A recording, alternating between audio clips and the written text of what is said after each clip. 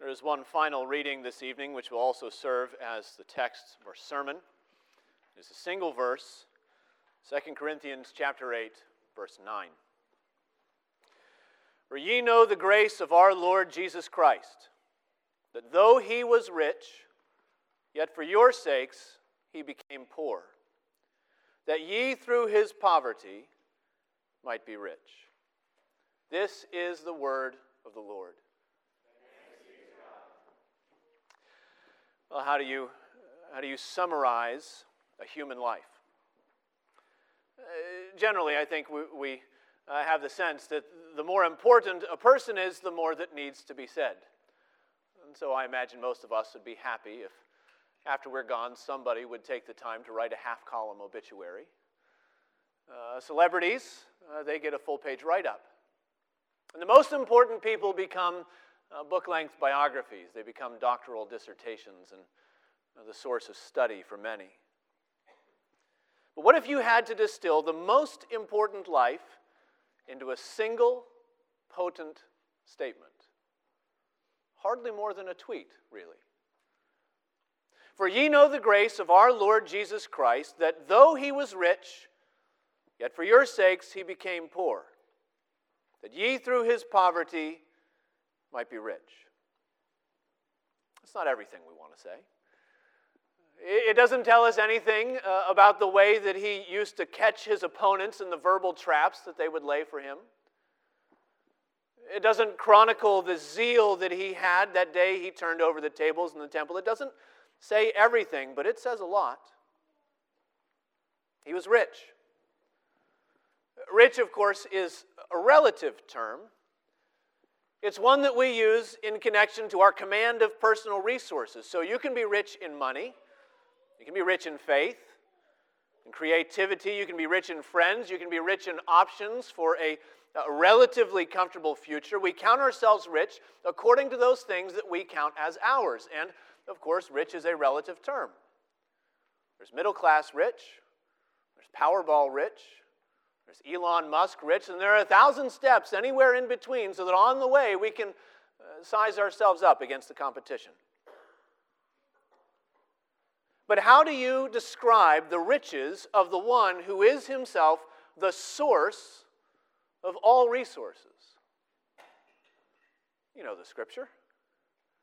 The cattle on 1,000 hills. That doesn't begin to touch the half of it. Not just the cattle, of course, but the hills as well. The very idea of cattle, of hills, that's his. All of the atoms, all the subatomic bonds that hold them all together, all the past history, the future prospect of every herd of livestock that ever has been or ever will be, it's all his. From the farthest undiscovered nebula to the smallest unseen plankton, not a single jot or tittle really belongs to anybody else. For from him and to him and through him are all things, and so rich doesn't even begin to touch it. And again, we understand that resources are only a human way of measuring riches. God is a spirit, infinite, eternal, unchangeable. He is the God uncontingent upon creation. He is the God unconstrained by time or possessions. He is undefined by emotion or experience or anything external to his own boundless existence, because, quite frankly, there is nothing external to his own boundless existence. He is the God of absolute power and potential. All that he wills, he merely speaks into being. And so when the child on the playground is feeling wounded and self-important, she lies to herself and she says, I don't need anybody anyway. But the triune God of creation actually doesn't. He does not need anybody. He is not enriched by our offerings. His glory is not increased through our praises. He is never diminished by our rejection. He is perfectly self-sufficient, and he is absolutely self-fulfilled in his perfect self-sufficiency. So you understand then that when the Bible speaks of the riches of God, it is bending low to our level. It is babbling in our infant ears with the closest thing that we can imagine. So the Bible tells us about the golden streets and the sapphire pavement. It talks about innumerable angels in festal gathering. It speaks of myriads singing His praises. It tells us about a multitude of beautiful and blessed things. Because we cannot conceive of what it's like not to need any of it. Not to need anything. Not to be dependent upon our environment, or our resources, or the family that nursed us into being. We cannot imagine what it is to be without beginning, or ending, or number of days. So the Bible tells us the closest thing that we can cling to, which is to say that He was rich. And the God who was rich beyond all splendor, in the person of the Son, became as poor as a pauper. This is the condition we can get our finite minds around, because primarily it is the poverty that the Son of God assumed was the poverty of our human condition. It's true that the Scriptures hint from time to time at Jesus' material poverty in this life. When He was dedicated at the temple, His parents offered nothing more than a pair of pigeons. He once compared his homelessness to a would-be follower. He compared his homelessness to the foxes and the birds that at least have dens and nests. And even after His death, His body had to be laid in a tomb that didn't belong to Him. We catch glimpses from time to time in the Scriptures of Jesus' material poverty, and that can grab our attention. But we have to remember that when the Scripture confronts us with the poverty of Jesus, it is not primarily speaking of His bank account, it is speaking of His humanity. It is speaking of the voluntary condescension whereby the limitless God entered into the bounds of creation, where the infinite God took upon Himself a nature that was as dependent and restricted as every other human who ever existed. Philippians chapter 2, verses 6 and 7. Though He was in the form of God, Christ Jesus did not count equality with God something to be grasped, but emptied Himself. He emptied Himself, but how did He do it? Not by subtraction, but by addition. He emptied Himself not by stripping off the eternal, not by refusing His claim on creation or doing away with His perfect, unchangeable righteousness. He emptied Himself not by getting rid of His divinity, but by adding our humanity to Himself. Though He was in the form of God, He emptied Himself by taking on the form of a servant, by being born in the likeness of men. What was the poverty that our Savior experienced? It was the poverty of flesh and bone.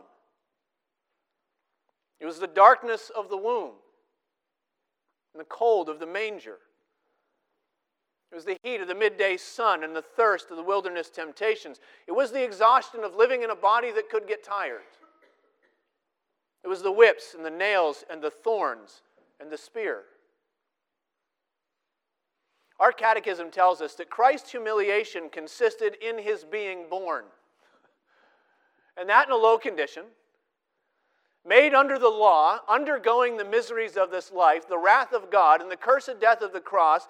His humiliation consisted in being buried and continuing under the power of death for a time. In other words, the poverty of Christ was the humanity that He shared with us so that He could take our sin upon His guiltless head. That is a hard pill to swallow from where we normally look at human magnificence. David marveled that God had exalted mankind as high as He has. Psalm 8. What is man that you're mindful of him? The Son of Man that you take thought of him, yet you have made him a little lower than the heavenly beings and crowned him with glory and honor. So for us to be called man, for us to be called human, that is to be lifted up. It is to be enthroned above the beast. It is to be rich in the glory that God bestows upon our race, to have the dignity of the image of God written in every human heart. For us to be called man is to be exalted, but for Jesus to become man is to be brought from heaven to earth. It is to be debased with suffering among his own dying creatures. That's why Hebrews picks up that same marveling psalm and applies it to Jesus and finds astonishment in the other direction. Hebrews chapter 2, verses 8 through 10.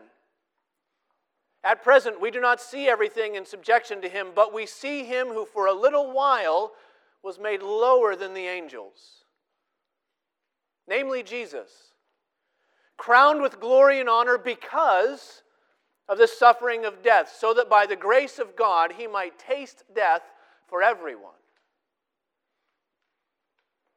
The words of Augustine are too good not to quote at this point.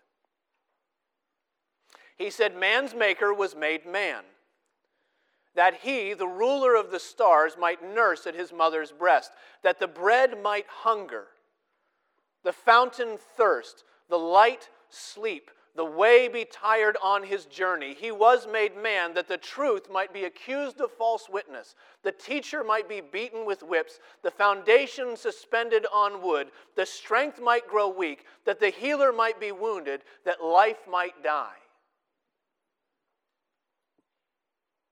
The Apostle Paul puts it a little simpler than that. He says, though he was rich, yet for your sake he became poor, that you through his poverty might become rich. That leads us at last to the most powerful words in this Christmas passage. For your sake. For your sake.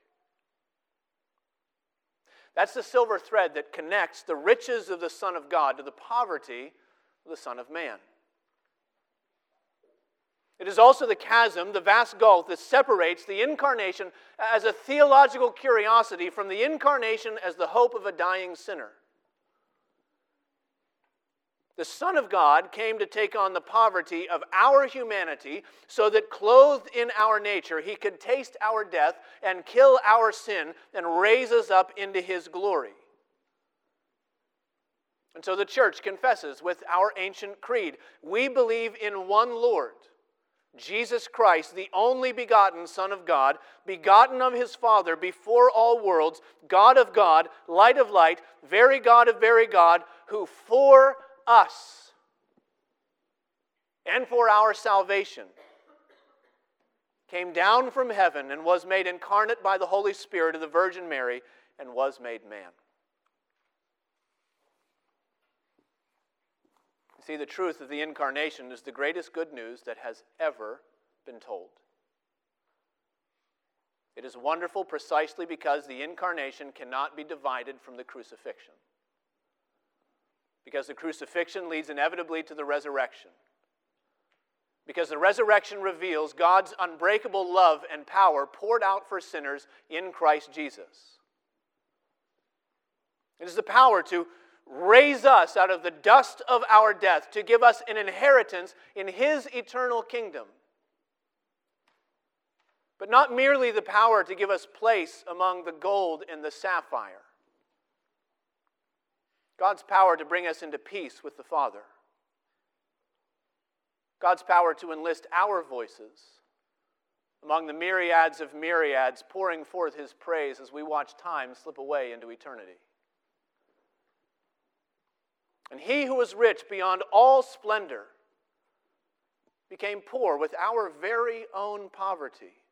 And he did it not because he had to. Not because he needed it, but because you did. For your sake, he became poor, that you by his poverty might become rich. Let's pray together. Oh, gracious God and King, we We thank you for the merciful condescension of the Son whom you have sent into the world. The radiance of the glory of God, the exact imprint of your nature, who was made a little lower than the angels, crowned with glory and honor because of his suffering, the one who leads us into your eternal rest. We pray, O Father, that you would give us faith in your Son. For the grace of your Spirit, we ask in his name. Amen.